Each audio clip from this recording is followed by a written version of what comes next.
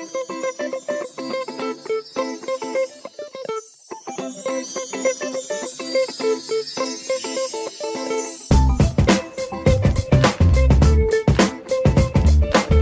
Venters, and welcome to another episode of Behind the Decks. This is a Vent music podcast series hosted by me, Freddie Cocker, and presented to you by Vent, a place where everyone, but especially men and boys, can open up about their mental health issues, break down stigmas, and start conversations.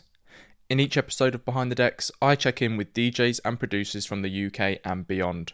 We talk all about their musical journeys, their artistry, and most importantly, the person behind the decks. My special guest for this episode of Behind the Decks is one half of Scottish dance music production duo Able Faces. I discovered them through their new single Moo With Me featuring Mia Moore, which has now been remixed by 90s house legend Todd Terry. They are made up of brothers Jack and Mark McNeilage.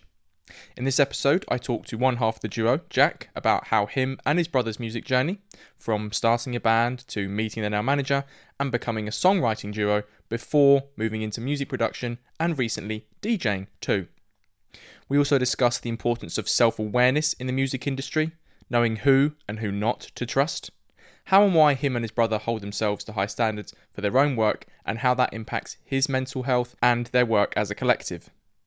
For Jack's mental health, we discuss his experience of anxiety and how that's caused by triggers related to touring and travelling a lot in the music industry, as well as factors like lack of sleep, and then, if it goes unchecked, burnout. So get yourself comfy and have a listen as I go behind the decks with Jack from Able Faces. Jack, welcome to Behind the Decks, mate. Thank you very much for coming on and letting me check in with you. You belong to a esteemed group of Scottish dance music artists who also seem to frequent literally every dance music festival in the world, as Scottish fans do, despite your population. First off, how are you, mate? Yeah, very good, thank you. Thank you very much for having me on. Excellent, mate. We've got a lot to talk about, and I came across you through your brilliant new single, Move With Me. So without further ado, are you ready to start the show? Yes, if my Wi-Fi holds up.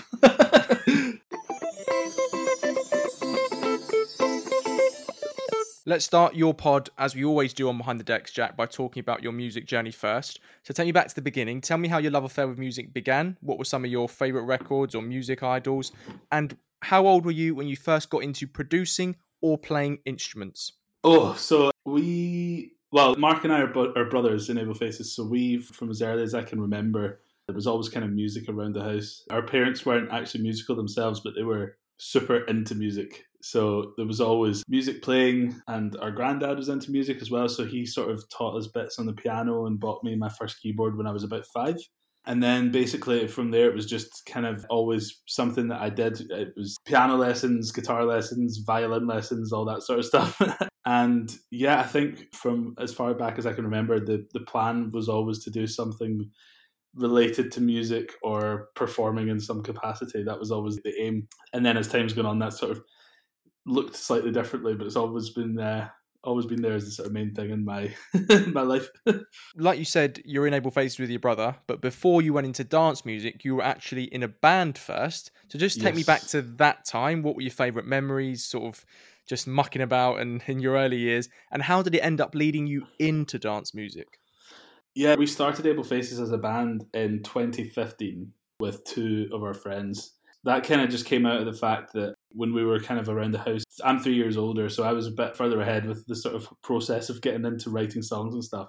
And I would basically write stuff, and then I'd get my young brother to sing harmonies on it and play around with it. And yeah, it just sort of was the natural progression. So we started as a kind of folky indie band, didn't really know what we were trying to do, to be honest. It was the classic thing of just figuring it out as you go along, making a lot of mistakes, making a lot of terrible music, and then some that wasn't quite so terrible. We played a lot of gigs. I think we played quite a few hundred gigs by the end of that sort of run of being a band, because we did festivals. The Edinburgh Fringe Festival, for example, we would go through and do like every day for a month in Edinburgh and stuff like that. And we busked in the streets in Glasgow and Edinburgh. We did all the sort of stuff that you do when you're figuring it all out, and it's just great experience, I think, yeah. You then did a songwriting course for a year in London and met your now manager. So Yes. Why was that course so pivotal in changing the direction that you went on?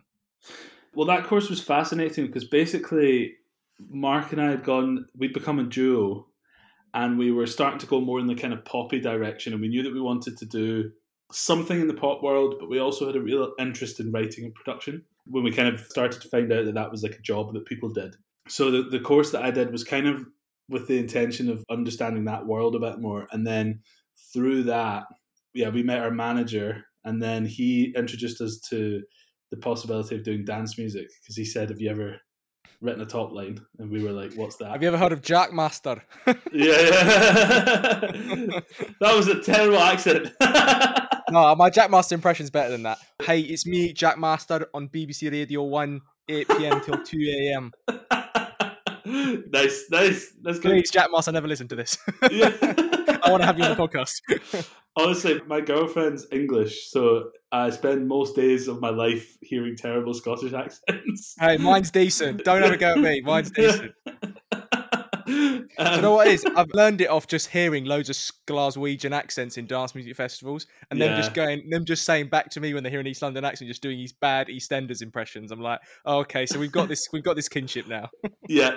I usually see it as like a nice thing. It's a nice thing to bond over. I spend a lot of time in London, so I quite like the chat about the accents.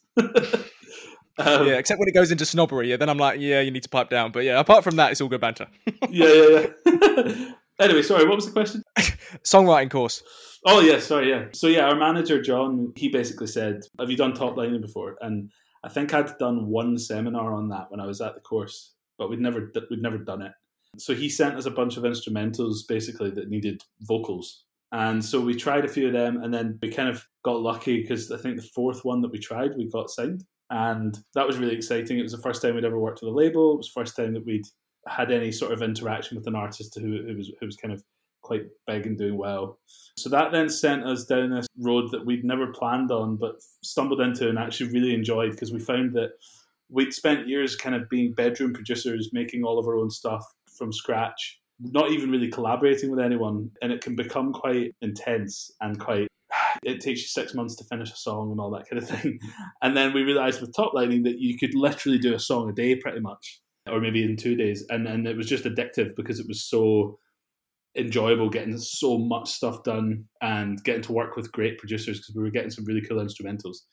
And then we basically had our first release that came out with a DJ called Mark Benjamin, who's quite big in Europe and whatnot.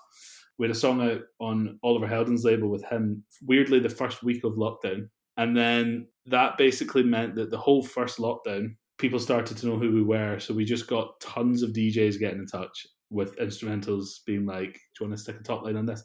So we were literally working 6 days a week during lockdown and just doing 3 or 4 top lines a week and just knocking them out and just getting better, I think, was the main thing. Just like actually starting to really understand how dance music worked and fucking loving it. Because we were both always so into so many different genres. And it was the first time we'd found one that was like, this makes so much sense. Because we'd always liked dance music, but amongst a lot of other genres. And it was the first time it was like, it just seemed so obvious that it was what made sense for us. So that was how we kind of got into dance music and all the rest of it. And when it comes to Able Faces itself as a brand and the duo that you're a part of, would you say it's purely house? Would you say you veer into other genres? And where did the inspiration for the name come from as well? Well, the name was, we wanted to have a name that was at the start of the alphabet, because we were imagining... It's always marketing. Yeah. Well, we were kind of picturing the idea of like walking into a record store or whatever. Haha, it was a long time ago. Imagine that being a thing now.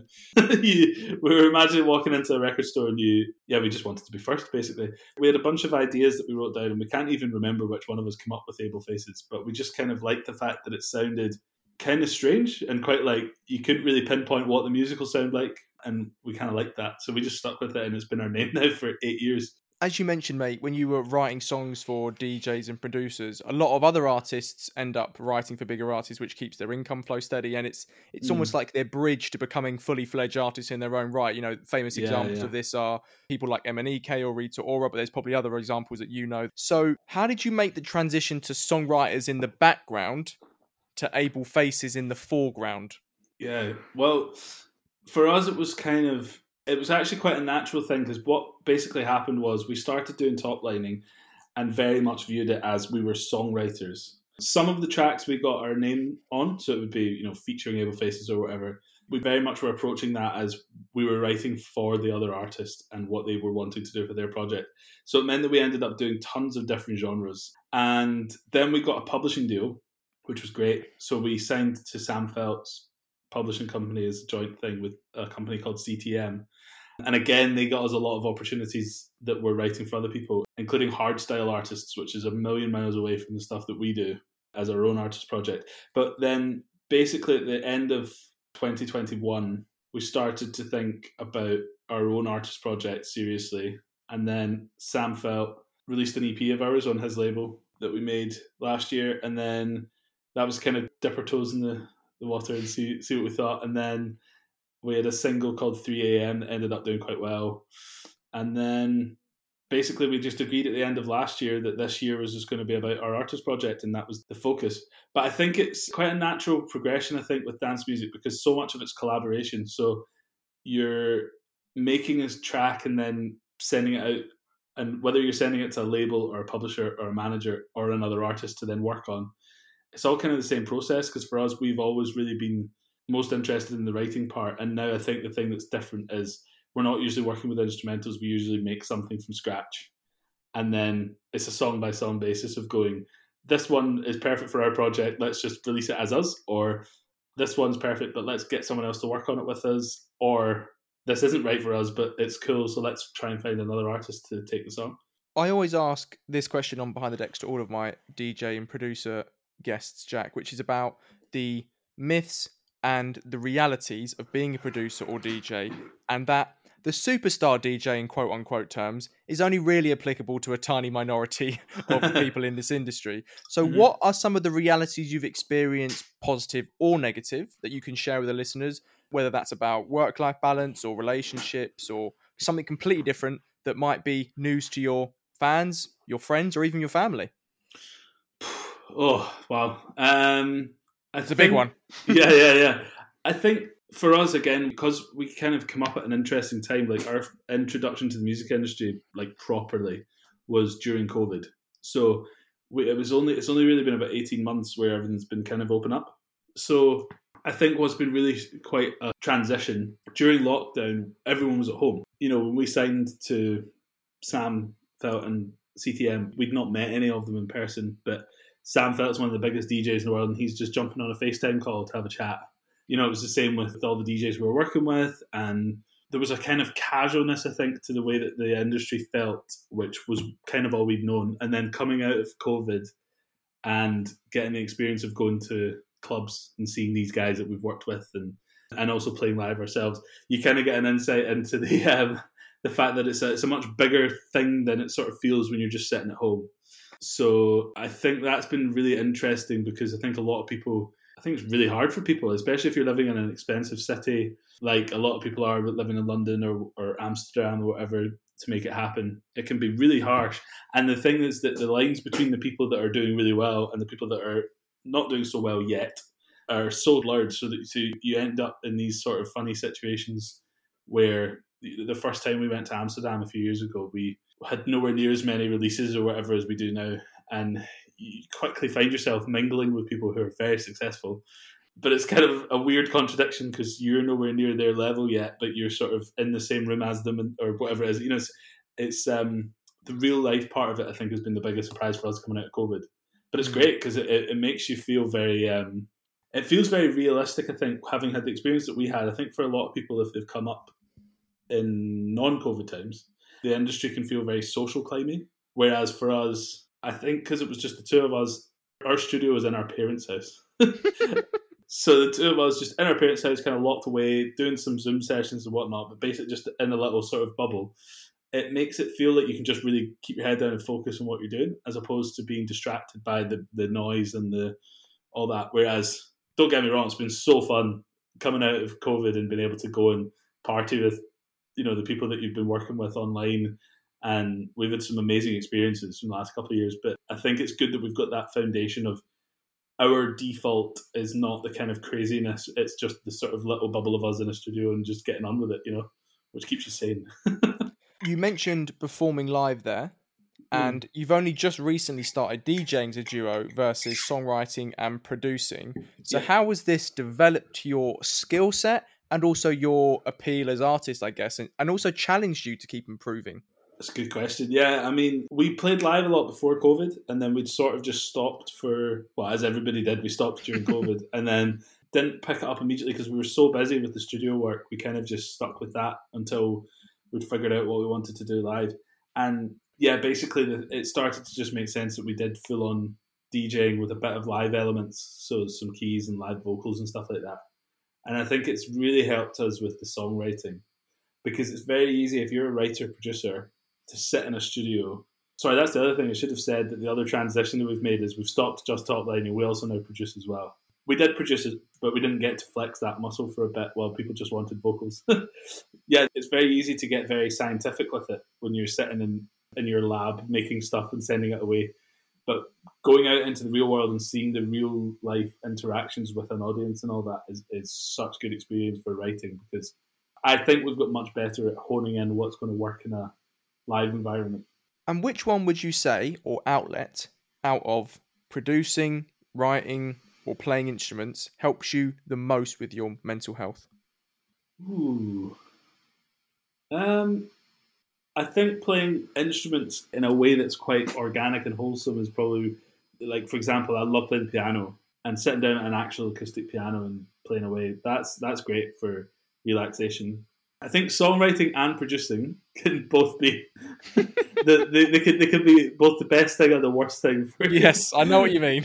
Usually, I'm glad to say usually it's the best thing. I mean, there's nothing better than when you're in a session with people and everyone's on the same wavelength, and you've got that collective kind of energy in the room. And yeah, I mean, that sort of stuff really gives you faith in the world when you have a session that's really good.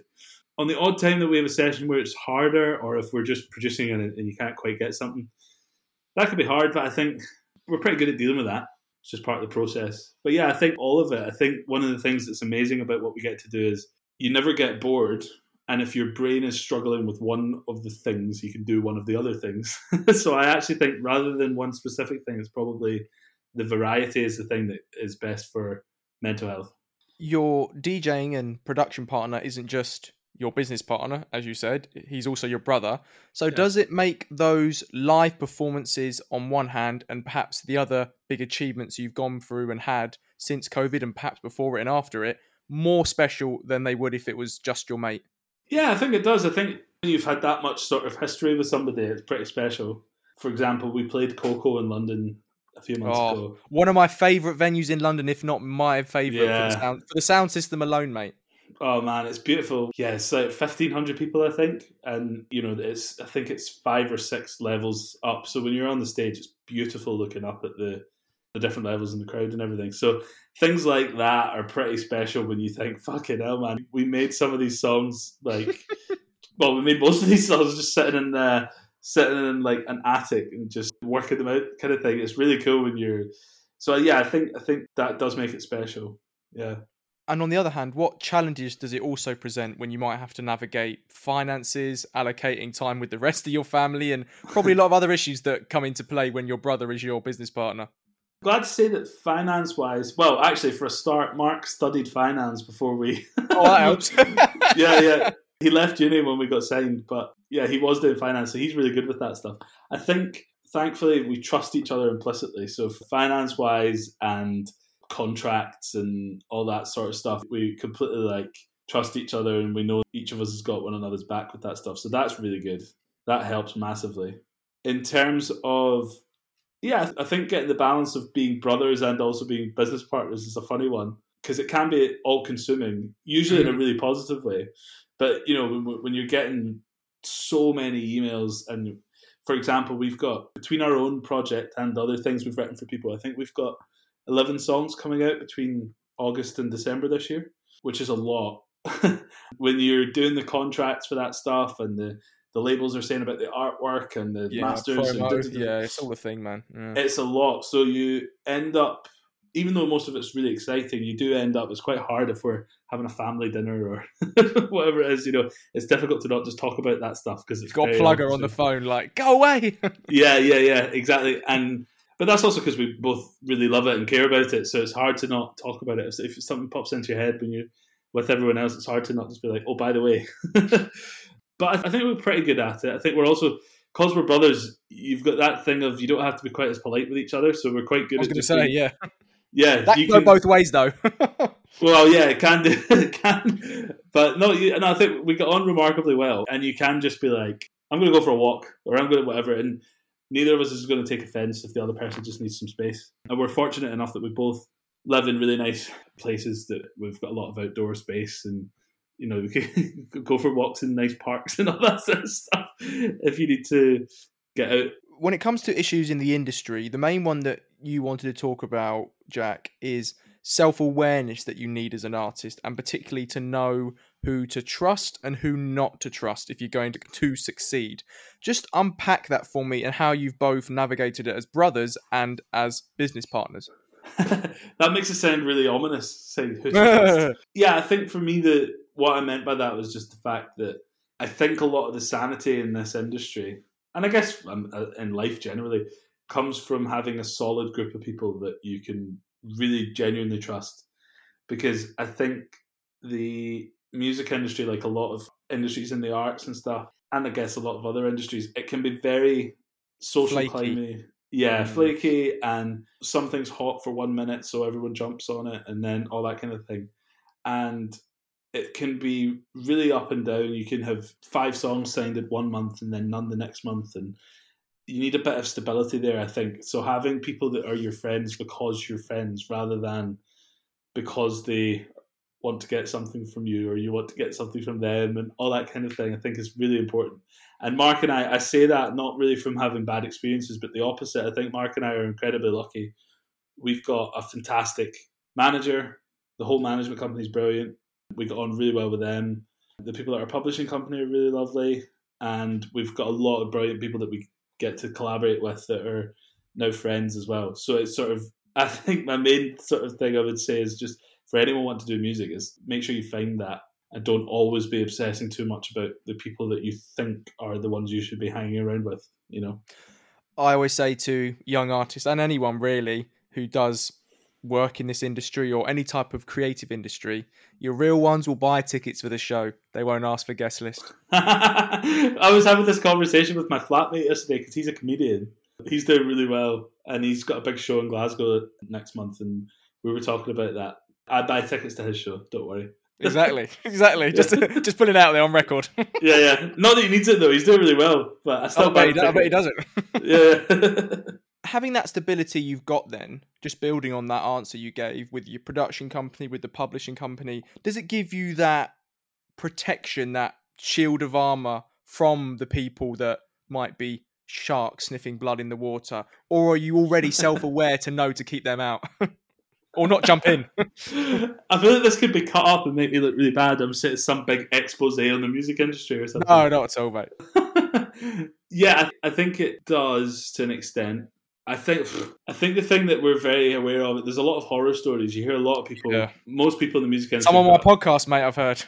Yeah. And I mean, we've had the odd thing that's been, somebody doing something that you can't quite believe they're just that blatantly trying to rip you off or whatever it is. We've been pretty lucky, thankfully. I think, well, first of all, having each other, so we can bounce things off each other and figure out if something's a good idea. But then beyond that, our manager's pretty savvy because he's been in the industry for years. You do just learn as you go along. You just have to try and learn from experience. And if something does sting you a little bit, whatever it is, keep it in mind and don't let it happen again.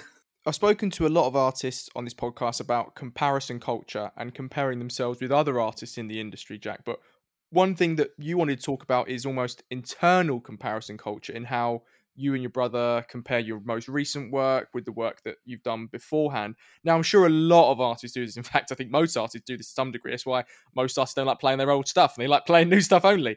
Yeah. So has this problem ever stifled your creativity in any way or affected your mental health in that sense?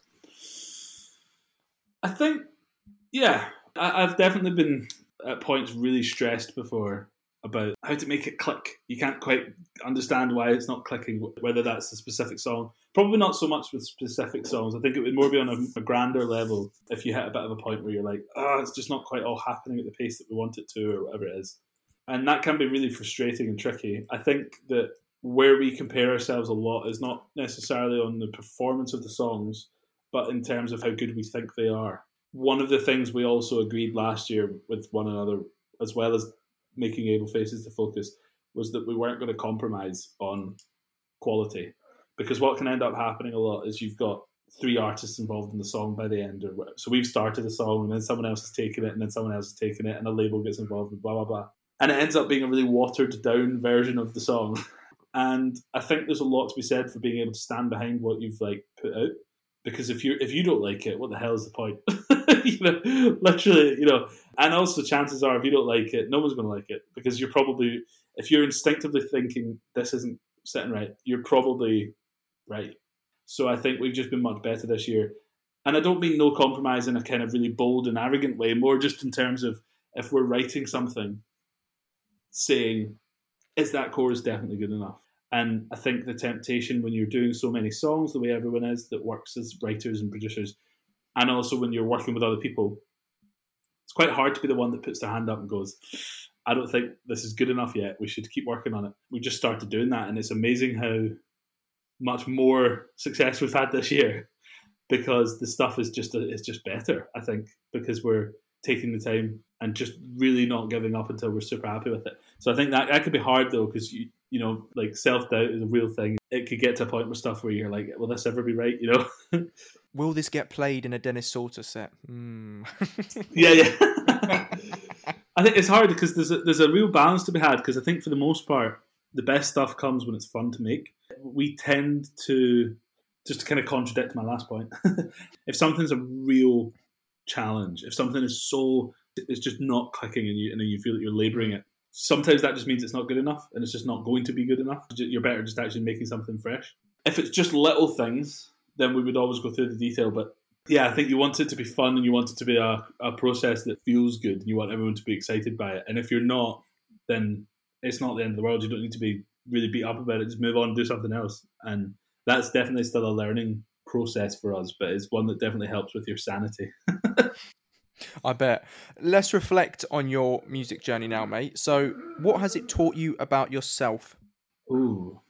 A lot. It becomes so linked, because music and all that goes with it is so much part of who I am. It's sort of very linked. I think what it's taught me about myself is the benefit, kind of like I was just saying, the benefit of not getting so consumed by something that you lose any perspective, and the benefit of just being in the moment, being present, and also enjoying it. That's definitely something. I think what I learned about myself was sometimes I wasn't that good at enjoying stuff, because I was so worried about big picture and what's the plan and all that kind of thing. And actually what's been really great has been that kind of realization, and just making an effort to just take things in and just take them for what they are. The big picture will take care of itself if you're just present and focus on the here and now, and don't worry about if you're out for drinks with some really cool people in Berlin that you've just worked with, just fucking enjoy that. Just be like, this is really sick. I'm going to enjoy this, rather than really worrying about, making sure that you'd say the right things and get the right numbers from people and all the rest of it. We've talked all about Jack, the music producer, DJ, one half of Able Faces. Let's go behind the decks and talk about your own mental health journey now, mate. So I ask all my special guests on this topic this question first too. Take me back to early life in Scotland, childhood, teenage years, and looking back, were there any early mental health experiences? Who's the Jack we meet here?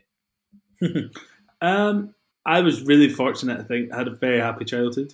There's literally nothing I can think of when I was younger that was a kind of, apart from the usual being a teenager stuff, where you're stroppy with your parents for absolutely no reason. Other than that, I think, I was a very happy child, very cheery, energetic, and maybe too energetic sometimes. But yeah, that was great. I think the first time I'd ever kind of experienced any sort of feeling of like proper stress or whatever was when I was much older. The main part of your mental health journey we're going to discuss, mate, and it comes back to music in a way, or in a big way actually, which is anxiety, which stems from a few music-related triggers. So touring, which then leads to lack of sleep, I would imagine. So tell me how this has impacted your mental health and how the symptoms usually manifest.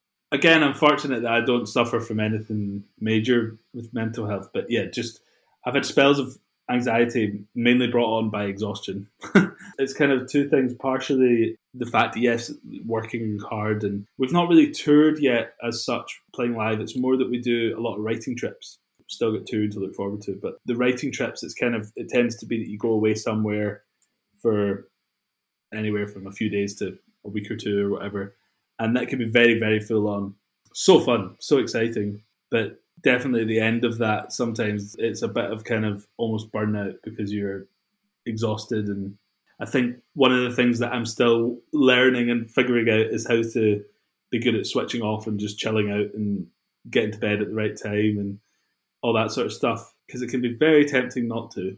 Not even from doing anything wild. I'm not really much of a partier, but just sort of like you've been at a studio session and then you go out for dinner and some drinks, you get back to the hotel at 12, midnight, and then, yeah, just going and sit on my phone for 2 hours. It's like, why are you doing that? You know? Because then you're waking up the next day and feel like shit. But yeah, things like that. Then just sometimes when I've come home from those kind of trips, I'll just be absolutely wiped. And then that's when you're most likely to sort of feel anxious because you're tired and underslept, and that's when stress is kicking, I guess.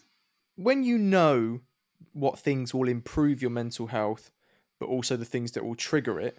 So the things that will improve it are your income stream, which also depends on things like traveling for the writing trips or even touring eventually.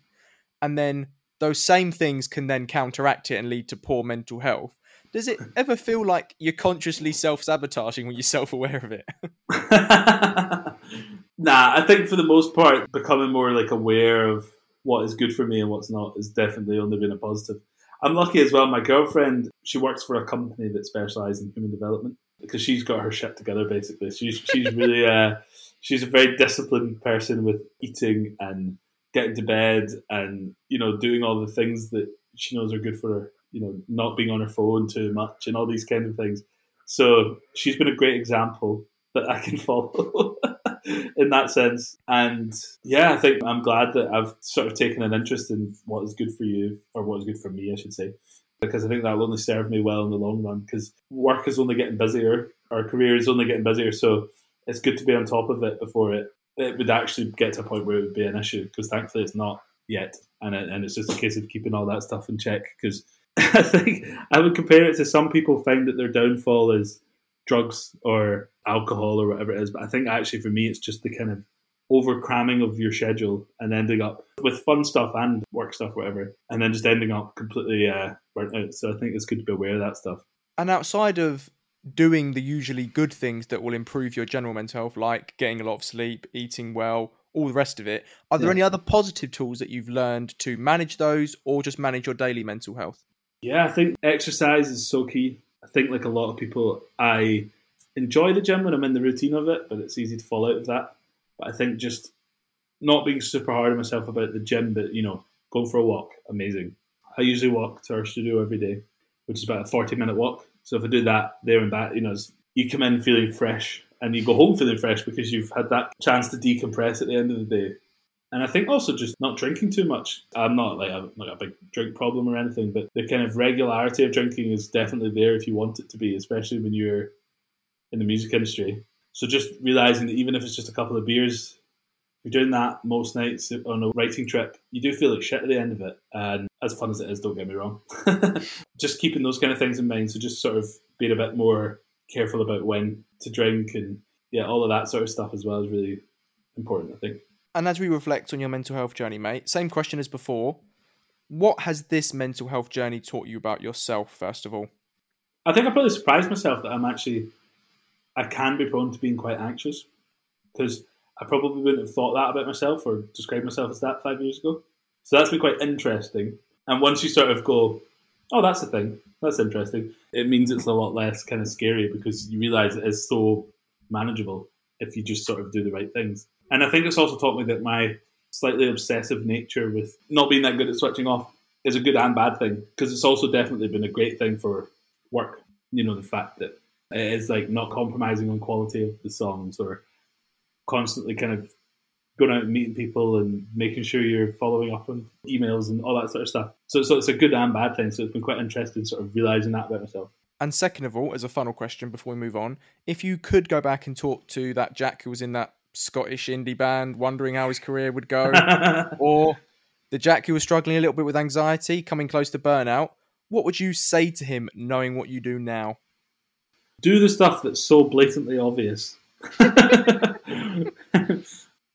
It's almost like the stuff like get enough sleep, eat well, all that stuff. It almost sounds so boring and predictable that you almost don't think that's what you should be thinking about, if you know what I mean. But yeah, I think just that stuff. The other thing I would say is focus on how you feel. If you feel like you're underslept, it's because you are. If you feel like you're in need of a salad and a walk, it's because you are. Listening to your body and actually sort of paying attention to that stuff, I think, is so important. Our final topic of conversation, Jack, and it's one I try and have with all of my special guests. It is a general natter and quickfire chat about our mental health. So firstly, how would you say your mental health is at the moment, mate? It's good, thank you. Yeah, good. I think sleep is definitely a factor in my life that I'm constantly working on. Aren't we all, mate? Yeah, but I think, yeah, pretty good. Thank you. Excellent. And what age were you when you became self-aware of your mental health and you realised that the feelings you were having weren't physical and they were actually in your mind? Ooh. Probably only in the last few years, properly. So maybe when I was sort of early 20s. And was it a eureka moment or a gradual process? Very gradual. Thankfully, I've never had any awful things that have, really made it a massive thing. And can you tell me about the first conversation you had with someone about your mental health? So who was it with? What did you say? And how do you look back on it? Did it feel like, for example, on the one hand, this big moment or a burden or weight had been lifted off your shoulders? Or on the other, something quite easy and normal to do? I think quite easy and normal. I'm lucky that I've got a lot of friends who are, I think it comes from being in the arts. I've always had friends that are sort of artsy. And people who are like that tend to be a bit more open. So I think I've always been around a culture of opening up and sharing. So it's never felt like a big deal to share. And I'm very close to my parents and we're very open. So I've never really felt like it's a big thing. We've already discussed triggers and tools. So my next question is, what has been the best book, or as I call it, mental health Bible you've read for your mental health? Now, it can be mental health or self-help related. If you can't think of a book, an album, TV show, any piece of popular culture.